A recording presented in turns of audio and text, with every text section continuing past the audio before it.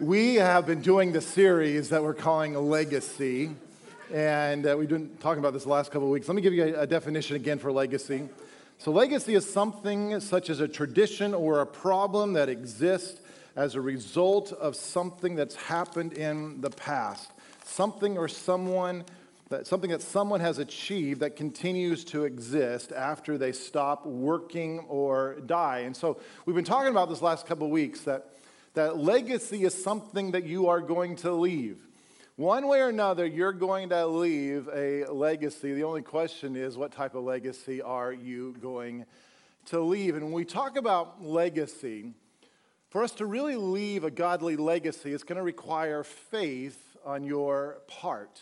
Because what God has in store for you and for me is something that goes beyond what you can do in the natural. It's going to go beyond your abilities. It's going to go beyond your talents. It's going to go beyond your resources, because what God has for you, it's way beyond what you can do just by yourself. Look at this in Ephesians chapter 3, verse 20. I'm going to read it to you out of the Amplified Bible. It says this: "Now to him who is able to carry out his purpose and do super abundantly more than all we dare ask or think, infinitely beyond our greatest prayers, hopes, or dreams." Listen, folks, I want to stir you up just a little bit here this afternoon, because there's more that God wants to do in and through your life. Come on, tell your neighbor, there's more.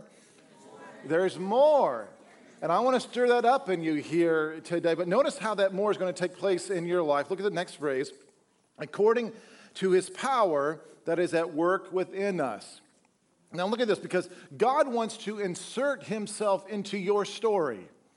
He wants to insert himself into your life in such a way that it will take you beyond what you can do. It'll take you beyond what you can even imagine. Verse 21, "To him be the glory in the church and in Christ Jesus throughout all generations forever and ever. Amen." Now notice the reason why God wants to do more in and through your life. And that is because he wants to get the glory. He wants to get the glory for it. Think about that. Because if how you live your life it's within the restraints of your talents, within the restraints of your abilities, within the restraints of your resources, but if that's how you live your life, then who gets the glory? That's exactly right. You do. We get the glory because it's doing it through what I have. It's doing through what's going on. But God says, I want to take you beyond what you can do so that he gets the glory.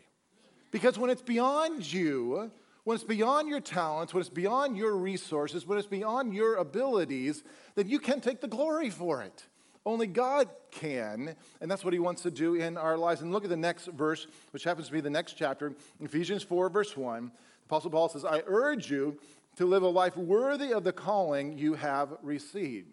Now follow this, because the Apostle Paul says he's describing who God is.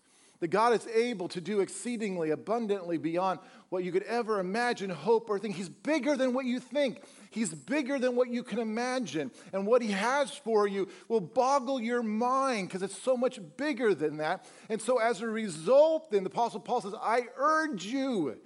He says, I'm urging you. Don't just suck air while you're on this planet.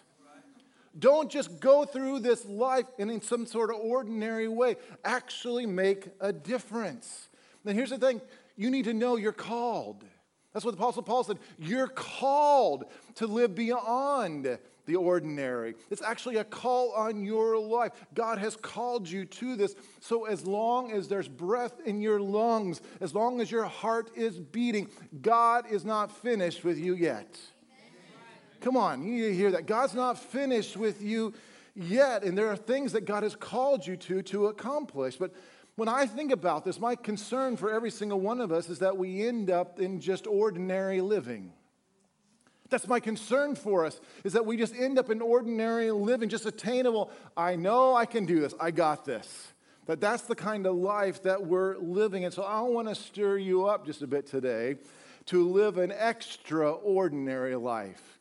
To live a life beyond the ordinary, because I fully believe God's created you and he's called you to live an extraordinary life. Not because you're necessarily extraordinary. Come on, give your neighbor an elbow. Okay? It's not just because you're extraordinary. I mean, you are fantastic people, but it's because God is extraordinary. He's the one who is extraordinary, and it's His power that He wants to work in you and in me that will take you beyond what you ever think is possible. But the reality is that for some of us, we've fallen into the status quo.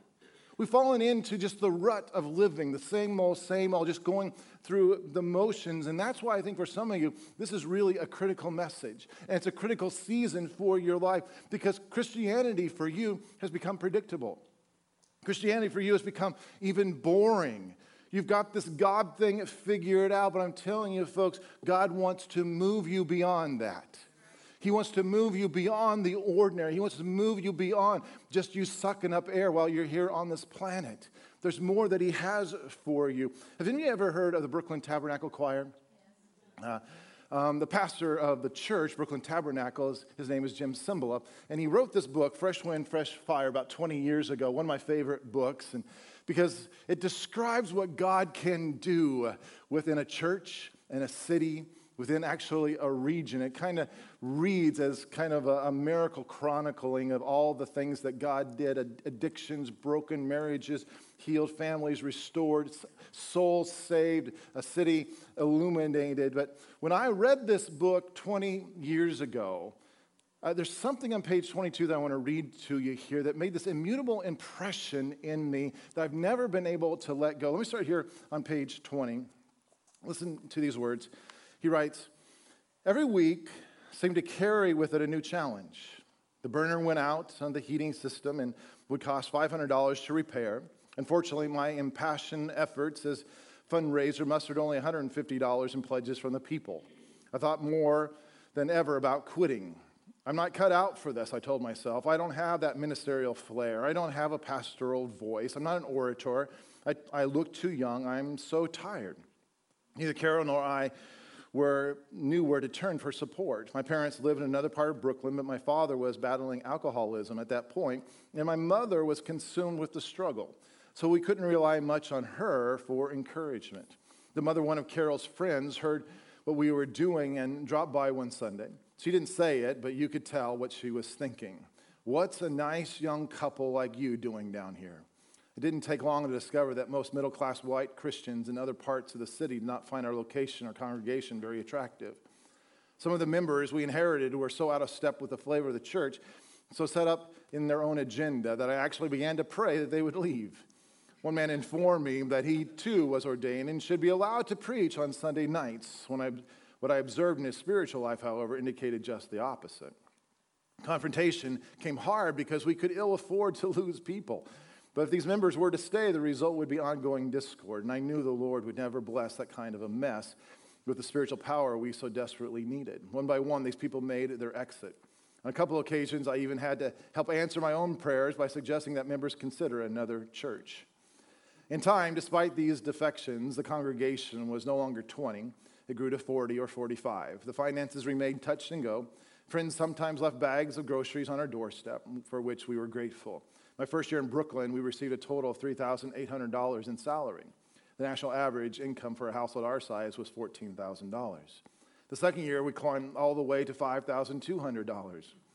On more than one wintry Saturday night, I would think about the fact that attendance the next morning would probably be low because of the snow. We don't know what that is like here in Texas. It seemed like when I lived in Wisconsin, it seemed like every single Saturday night in the winter was a blizzard. No fail. January, February, it seemed like there were blizzards every single Saturday during winter.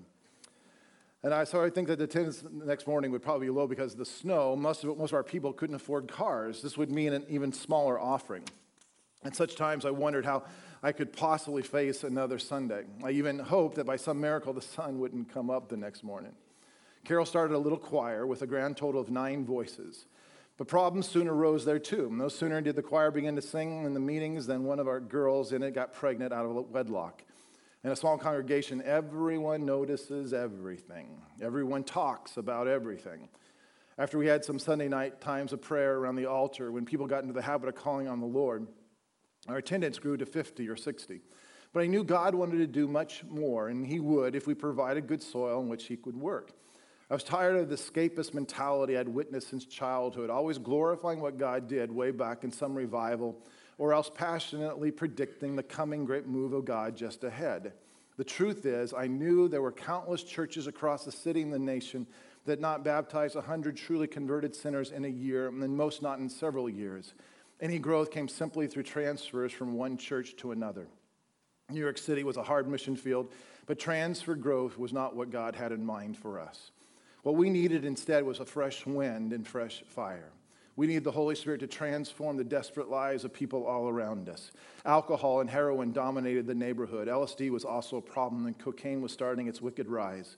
Prostitutes were working a couple of street corners within 3 blocks of the church. Urban decay had clearly set in. Anybody who could make any money was trying to get away from our area. I despaired at the thought that my life might slip by without seeing God show himself mightily on our behalf. Carol and I didn't want to merely mark time. I longed and cried out for God to change everything. Me, the church, our passion for people, our praying. One day I told the Lord that I would rather die than merely tread water throughout my career and ministry, always preaching about the power of the Word and the Spirit, but never seeing it. I had hoarded the thought of just having more church services. I hungered for God to break through in our lives and ministry. I read this 20 years ago, and this phrase here on page 22 says, I despise at the thought that my life might slip by without seeing God show himself mightily on our behalf. And that phrase and this idea has stuck with me and has shifted the way I think and the way I approach life and the way I even approach God. Because it is in me that we can't just do church, folks. We can't just talk about God. We need God. And I believe so much that God wants to work, that all he looks for is just a man or a woman who will just simply say, God, here I am. I'm willing. I'm available. And he'll work through that. But as simple as that sounds, it's hard to find. Because we tend to put so many conditions on God. I want you to do it this way, God. I want it to be like this. And so it put inside of me this desire. I want God to do what he wants to do. And I can't help but think about where we live and what's happening just in the natural here in the hill country. Those of you who've lived here a long time, you see it. You're aware of it, and you probably don't even like it. But for me, the influx of people into this area shows that God's doing something.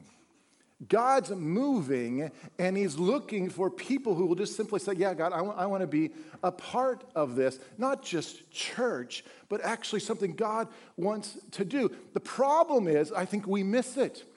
And we end up going through life not really seeing God work mightily on our behalf. There's an old fable about a Mr. Jones who dies and goes to heaven, I think illustrates this point. Listen to this fable. Peter's waiting at the gates of heaven to give Mr. Jones a tour. Amid the splendor of golden streets, beautiful mansions, and choirs of angels that Peter shows him, Mr. Jones notices an odd-looking building. He thinks it looks like an enormous warehouse. It has no windows and only one door. But when he asks to see inside, Peter hesitates. You really don't want to see what's in there, he tells the new arrival. Why would there be any secrets in heaven? Jones wonders. What incredible surprise could be waiting for me there? When the official tour is over, he's still wondering, so he asks again to see the inside of the structure. Finally, Peter relents. When the apostle opens the door, Mr. Jones almost knocks him over in his haste to enter. It turns out that the enormous building is filled with row after row of shelves, floor to ceiling, each stacked neatly with white boxes tied in red ribbons. These boxes all have names on them, Mr. Jones muses aloud. Then turning to Peter, he asks, do I have one? Yes, you do, Peter tries to guide Mr. Jones back outside. Frankly, Peter says, if I were you, but Mr. Jones is already dashing toward the J aisle to find his box. Peter follows, shaking his head. He catches up with Mr. Jones just as he is slipping the red ribbon off his box and popping the lid. Looking inside, Jones has a moment of instant recognition, and he lets out a deep sigh like the ones Peter had heard so many times before. Because there in Mr. Jones' white box are all the blessings that God wanted to give to him while he was on earth, but Mr. Jones had never asked. It's a poignant story. It's a fable, obviously, but In the book of Revelation, chapter 7, verse 17, it says, "And God will wipe every tear from their eyes." I read that passage and you wonder, why is there going to even be crying in heaven? But I can't help to think that the reason why God has to wipe away all of our tears is because in heaven, we're finally going to be able to see what our lives were supposed to have been. We'll be able to see what God intended. We'll be able to see what God wanted to do in and through our lives. And I think it will break our hearts because we actually don't live and haven't lived our lives the way God intended. See, Jesus said in Matthew chapter 7, verse 7, "Ask, and it will be given to you." And James 4, verse 2 says, "You have not because you ask not." Now follow this, because think of what he's talking about here. Because even though there is no limit to God's goodness, even though there's no limit to God's ability, even though there's no limit to God's provision, the Apostle James says, if I don't ask God for a blessing yesterday, then I won't get all that I was supposed to have here today. You follow me? If I don't ask yesterday for all the blessings, then I won't get today what it was that God wanted to give me. We have a part to play with this. And one of the things that I've noticed over the years of being a pastor, because I tend to think this way, that experience is a great teacher. But I'm so grateful it doesn't have to be your own experience. You may say amen to that one. Experience is a great teacher, but I'm convinced it doesn't have to be your own experience. We can learn from each other. And one of the things that being a pastor is that I get involved into people's lives, from birth to death and everything in between. And as a result, one of the things that it gives me is this perspective of how quickly life goes by. Nobody is ever planning to die. It happens so quickly, and it happens faster than you think. James 4, verse 14 says, "Yet you do not know what your life will be like tomorrow. You're just a vapor that appears for a little while and then vanishes away."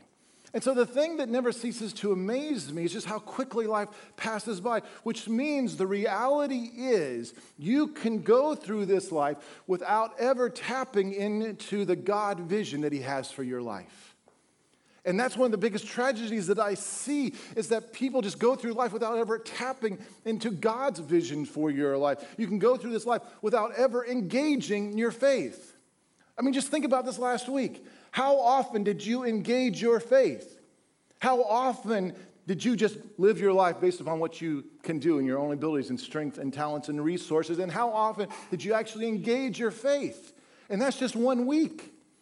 And weeks turn into months, and months turn into years, and years turn into decades, and you never end up really engaging your faith. And as a result, you end up settling for much, much less than what God ever intended for you, for your life to be like. And so whether you realize it or not, and whether this was your desire or not, your life ends up going by without ever seeing God act in greatness in your life.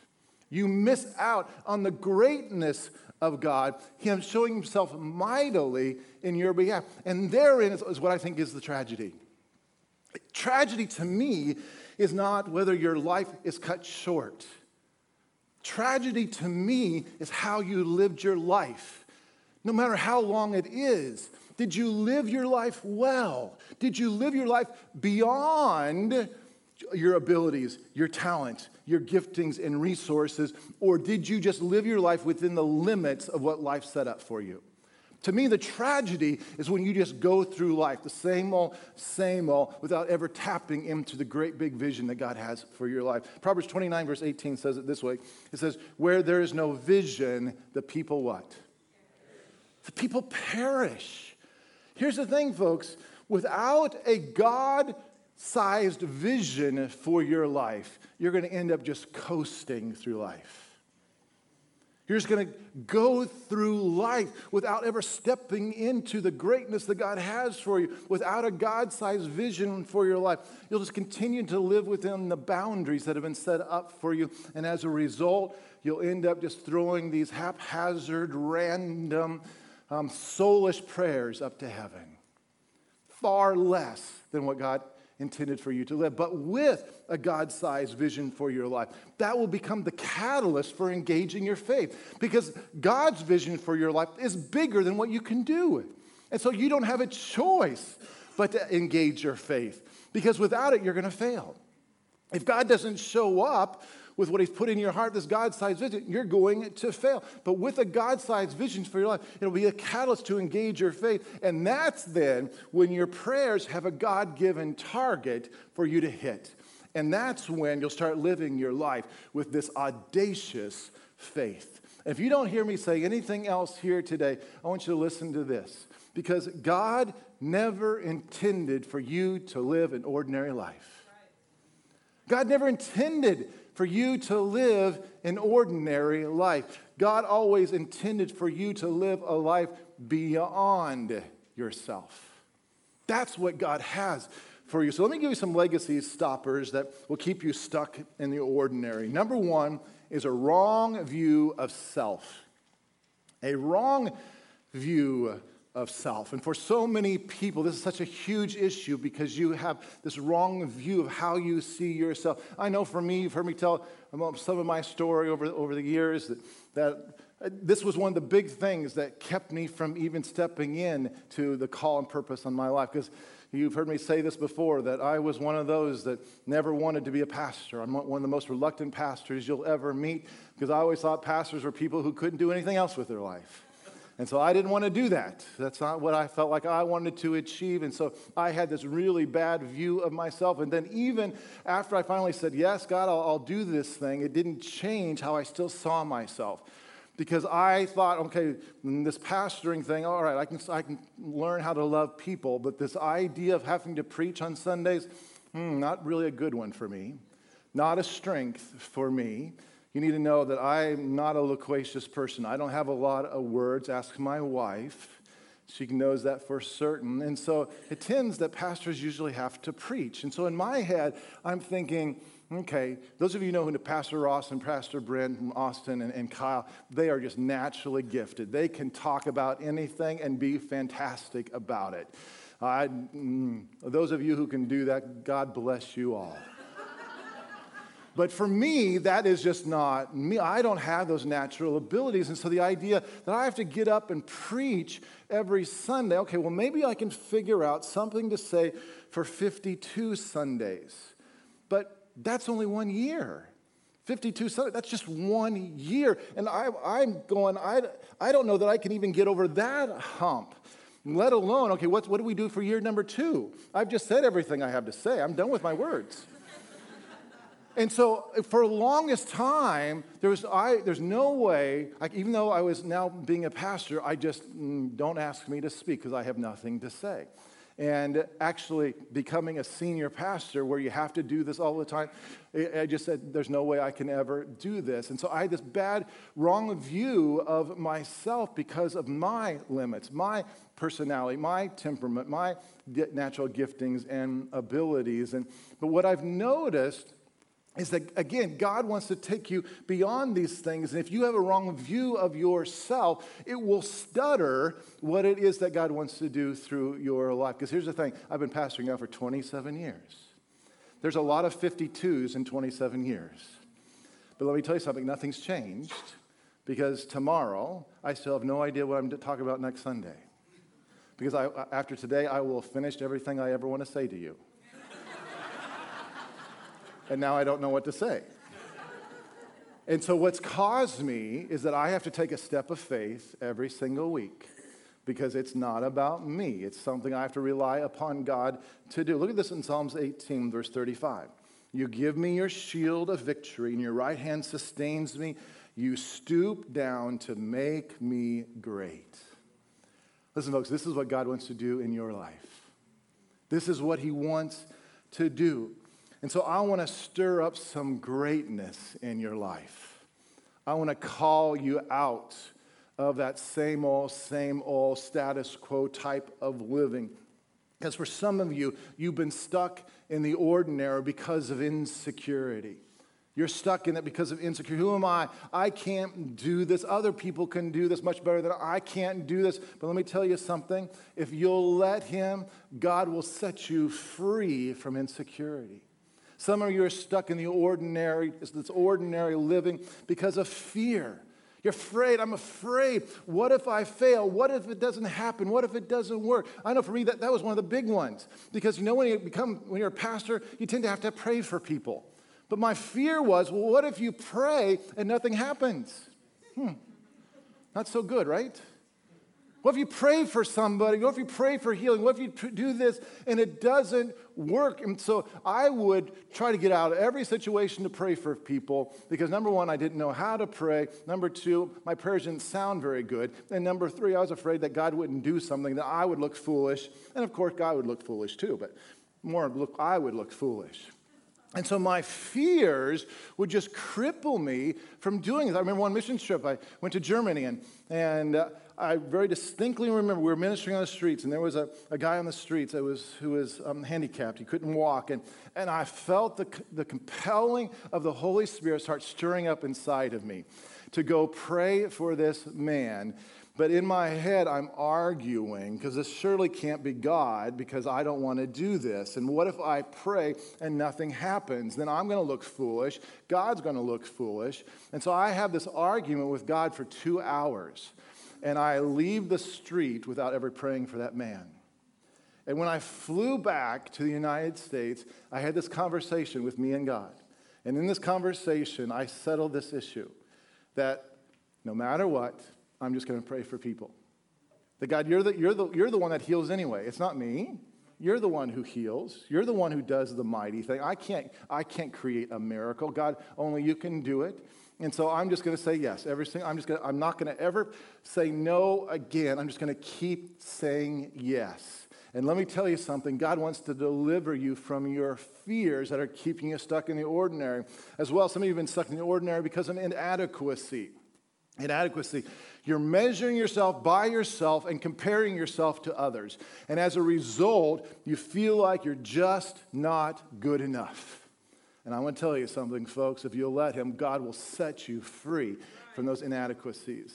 Some of you are stuck in the ordinary because of reluctance. You know you can, you know you should, but you keep falling short. You're procrastinating. You have all these excuses, and as a result, nothing's changing in your life. But again, I'm telling you, folks, if you'll let him, God will set you free from that reluctance. Look what the Bible says about you. 1 Peter 2, verse 9. But you, notice the word, but you. There's not an escape clause in here. It's you. It's not just the person sitting beside you. It's you. But you are look at the word, chosen generation. Think about that. God has chosen you. He's not just chosen the person beside you, the person in front of you. God's chosen you. And it's not like God's chosen everybody but Andrew Faust. It doesn't say that. Does it? It doesn't say that God has chosen everybody but Michelle. No, it's like you, which includes Michelle, which includes Andrew. You are a chosen generation, a royal priesthood, a holy nation, his own special people. That's how God sees you. You are his special chosen person. That's how God sees you, that you may proclaim the praises of him who called you out of darkness into his marvelous light. And so to be a legacy kind of person, we have to get a right view of ourselves. And then number two, the second legacy stopper is having a wrong view of people. A wrong view of people, not just yourself, but you have a wrong view of then others. Because for some of you, people really bug you. Come on, you know what I'm talking about? I know you try to act like everything's okay, and you try to act like you love people, but the reality, if you're honest with yourself, that's how you view people. You don't view people as someone to be loved. You view people as something to be avoided, right? And I get it. Personalities are all sorts of difficulty, but listen, you'll never leave a legacy if you have a wrong view of people, because God always works through people. Matthew 9, verse 36, it says, when Jesus saw the crowds, he had compassion on them because they were harassed and helpless like sheep without a shepherd. Now look at how Jesus does this, because in this crowd are very difficult people. In this crowd of people are people that even wanted to kill him by stoning him to death. In this crowd of people are people that have this agenda that they are going to kill him and crucify him. But yet Jesus doesn't look at them from that view. He looks at them from the view of eternity, that their souls matter. He's not just looking at their personality. He's not just looking at his interaction with them. He's looking at them from its eternal perspective. And this, folks, is huge, because there's only one thing that you can take to heaven with you. People. That's it. You can't take anything else to heaven with you except for people. And that's why we can never forget that, because the reality is, every single day here in the Hill Country, people are going to hell and people are going to heaven. And the decisions that you make today and how you live your life today and how you interact with people today will affect the percentage of people who are going to heaven and the percentage of people who are going to hell. We can't ever forget that. And then here's a third legacy stopper, and that is having a wrong view of God. Having a wrong view of God. And this one's huge as well, because you've forgotten what happens for so many of us is that we forget that we serve this miracle working God. This one who's able to do exceedingly abundantly beyond what you could ever ask, hope for, or imagine. This is who God is. There are no limits to God. But we've forgotten that. And as a result, you're not dreaming these God-sized dreams anymore. You're just dreaming these dreams of what you can accomplish in your own strength, your own abilities, your own talents, and your own resources. And so instead of dreaming these God-sized dreams that are beyond you, because you have a wrong view of God, you restrict and restrain, and you put these limits on what you think is possible. But look at this in Jeremiah 32, verse 17. It says, "Ah, sovereign Lord, you have made the heavens and the earth by your great power and outstretched arm. Nothing is too hard for you." Look what he's saying. Nothing's too difficult for God. And I need to remind you, nothing's too difficult. Whatever you're facing here today, nothing is too difficult. God's arm is not too short to save you, to deliver you, to heal you, to provide you. There's nothing too difficult for God. And that's why we need to join with God to live a life beyond ourselves. Jesus said it this way in John 14:12. He said, "I tell you the truth, anyone who has faith in me will do what I have been doing. He will do even greater things than these, because I am going to the Father." Of all the scriptures in the New Testament, this is the one that rocks my boat more than anyone. Because I think about all the miracles that Jesus did, all the things that surrounded his life. But yet Jesus said, you will do greater things. You'll do greater things than even he did. Listen, folks, I want to challenge you to live your life in a greater things kind of way. I want to challenge you to believe for the greater things. I want to challenge you to pray for the greater things. But just like Jesus said, you can't do this without faith. You can't do it just in your own ability, your own talents, your own giftings, and your own resources, because it's beyond that. And so it's going to require faith on your part. Look at this story in 2 Kings chapter 3, verse 9.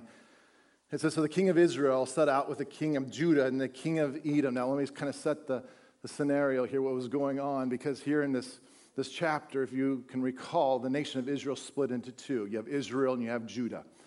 But the same story is still happening. You still have them, either the nation of Israel or the nation of Judah, or both of them, or neither of them are following God, serving God. And so you have this back and forth relationship with God, and you have all these nations that are still trying to destroy them. And in this situation, the nation of Moab is trying to destroy them. And so they come together in kind of an alliance with the king of Edom. And so they start heading out towards Moab. And it goes like this. After a roundabout march, 7 days, the army had no more water for themselves or for the animals with them. Verse 10. "What?" exclaimed the king of Israel. "Has the Lord," and that's how it read, right? Thanks, Spencer. I appreciate that. "Has the Lord called us 3 kings together only to hand us over to Moab?" But Jehoshaphat asked, "Is there no prophet of the Lord here that we may inquire of the Lord through him?" Wise question, by the way. When you're hemmed in, when nothing's going, you do. Let me just say, seek God. You better hear from God.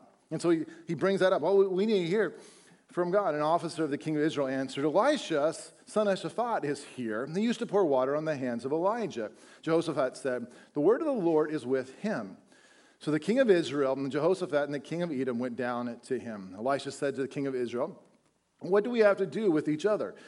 Go to the prophets of your father and the prophets of your mother." And so Elisha doesn't like the king of Israel here, so he just wants to dismiss him. "No," the king of Israel answered, "because it was the Lord who called us 3 kings together to hand us over to Moab." Elisha said, "As surely as the Lord Almighty lives, whom I serve, if I did not have respect for the presence of Jehoshaphat, king of Judah, I would not look at you or even notice you." Not very reassuring words when you really need to hear from God. But I want you to notice there's 3 things in this story that teaches us how to have faith for the greater things. Because look at the next verse, verse 15. "But now bring me a harpist."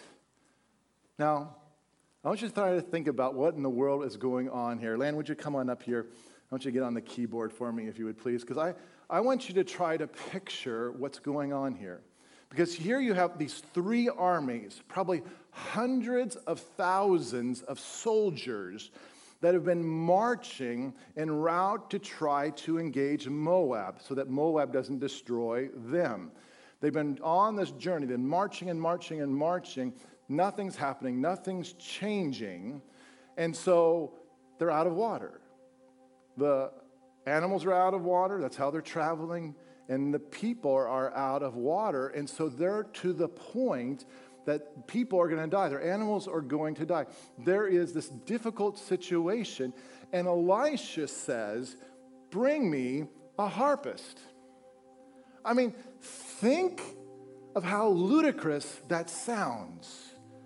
What do we need a harpist for?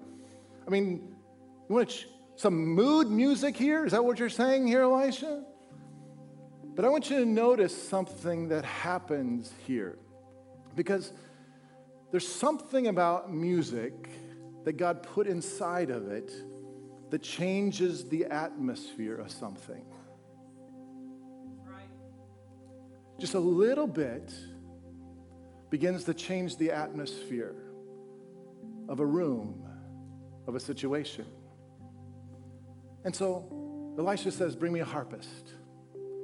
And the harpist began to play, and the hand of the Lord came upon Elisha. See, Elisha was teaching us something about faith that we need to understand, and that is faith is birthed in God's presence. Faith is birthed in God's presence. And listen, folks, some of you have no faith because you have no presence. And would you stop for a second? This is your life. And you've been trying to make decisions, you're trying to go forward without faith. Go ahead, Landon, keep playing. But it's God's presence that stirs faith up inside of you. And that's what's needed for you to live beyond the ordinary. Now, I can't give you Landon to go home with you.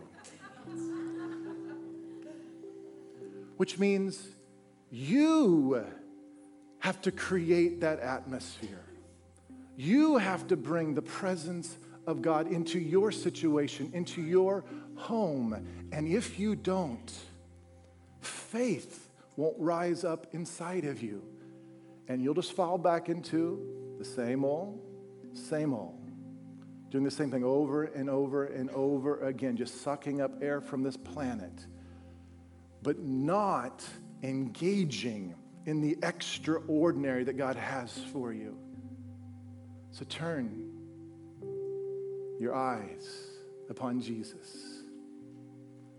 Look full in his wonderful face and the things of this earth will go strangely dim in the light of his glory and grace. That's what he wants to do in you. That's what he wants to bring inside of you. Look at the next verse, verse 16. And he said, this is what the Lord says, make this valley full of ditches. Now I look at this and I think it should say that God brought rain. That's what we expect. That's what we want to happen in those situations. God, we're seeking you. God, we're reaching out to you. God, I'm praying. We need a miracle here. And we think that the next verse should say, and God brought rain. But it doesn't say that, does it? What does it say? God said, dig. Dig. We want the immediate. We want the rain. I'm thirsty. I'm lacking. I'm going to die here. God, if you don't do something. And God says, dig. Start digging. Here's another secret of faith, because faith has to go beyond inspiration to participation. And here's why I think where so many of us miss what faith is. Because faith still involves you. You'll see this throughout the Old Testament, New Testament. I wish I had time to be able to tell you even personal stories of how I've seen the truth of this. But God always brings us into the miracle. When you think about the blind man, when Jesus healed the blind man, he took the mud and he rubbed it on his eyes, and then he told the man to go wash. Why? Jesus could have just spoken it and it was done, but yet he got the man involved in his miracle. Think of this feeding of the 5,000 people. Jesus had them separated in groups, and then he asked, did anybody bring any food? Why? He didn't need to. He could have turned the stones into bread. He could have called food down from heaven, but yet he involved the people in the miracle. Listen, folks, some of you are just sitting around waiting on God. You're waiting for your miracle. You're waiting for that movement. You're waiting for that answer. But let me tell you something. God is waiting on you. God's waiting on you. And in the most loving pastoral way that I can tell you, you need to get up off of your duff and start moving. You need to start moving towards your miracle. You need to start moving towards that vision. You need to start moving towards that dream. Get up off your duff and start digging ditches. Start moving. Why? Because faith has to go beyond inspiration. Faith requires your participation. And then look at these last verses, verse 17. For this is what the Lord says. You'll see neither wind nor rain. Now, I don't like this one either. Because God's saying, you're not going to see any signs. You're not going to see any signs that God is moving. I don't know about you, but I sure want to see signs. I would really like it, God, if you would if I'm going to take this step, please show me a sign. If I'm going to say this, if I'm going to do this, boy, I need you to reassure me. I need to see a sign.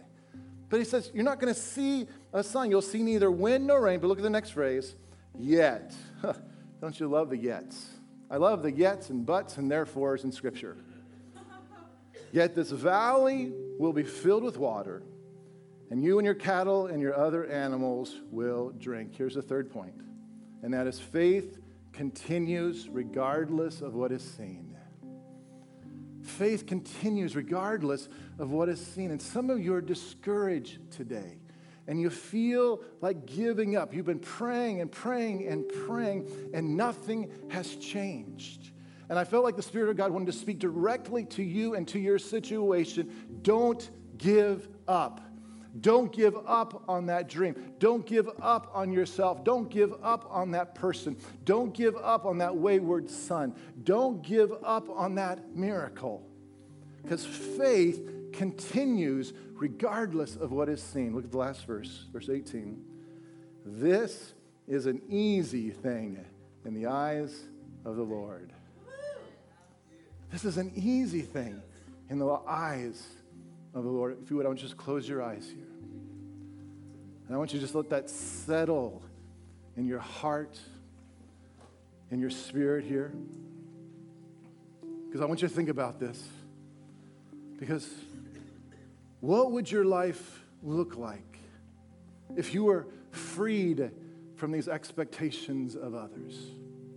What would your life look like if you were freed from the expectations that you have even of yourself? What would your life look like?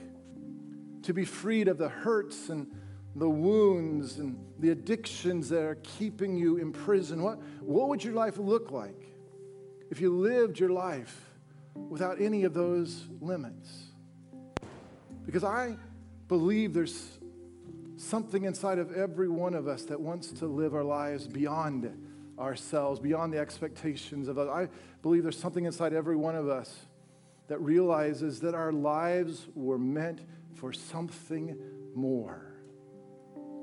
And I believe that God really does want to do amazing things in and through your life, because authentic Christianity is based on this legacy-building faith.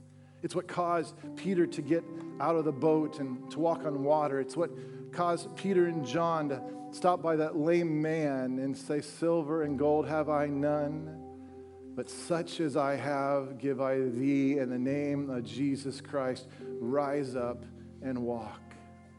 It's this legacy-building faith that caused the woman with the issue of blood to reach out and touch the hem of Jesus. It's this legacy-building faith that caused the centurion to tell Jesus, just speak the word, knowing that his son who had died would be healed. That's what this legacy-building faith is all about.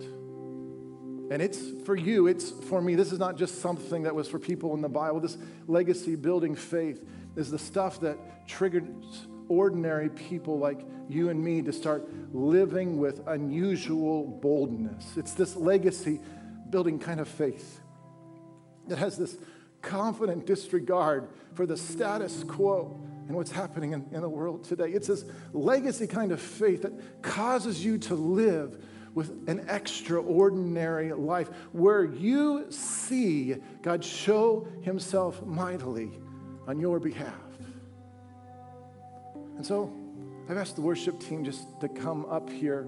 We kind of flip the service around because you need the presence of God in your life. That's what changes everything. And that's where faith begins to rise up. And the things of this world, the worries, the concerns, the challenges, the difficulties, all the people issues, the unknowns, it's in the presence of God that faith begins to stir and this other stuff begins just to slide off of you. Where we turn to God and we look full into his face, the one who's able to do exceedingly abundantly beyond what you could ever ask, hope, or imagine. And so if you would, why don't you stand to your feet and let's just take a moment here and let's begin to worship with that focus here, if you would. So we're going to end service differently because I'm going to have the worship team just continue to worship. And the prayer team is going to be down here up front. And there may be things that are going on in your life that you want somebody to agree with you. And let me just tell you, when the presence of God is in the room, like he is right now, this is where you want to step up. This is where you want to grab a hold. And so I'm not going to give you a dismissal. You can leave whenever you want to leave. And the team is just going to continue to worship. The prayer people are going to be down here to pray with you. And I want you just to grab a hold of whatever it is that God's stirring inside of you. So come on, let's just continue to worship. You're dismissed whenever you want to be dismissed. God bless you guys.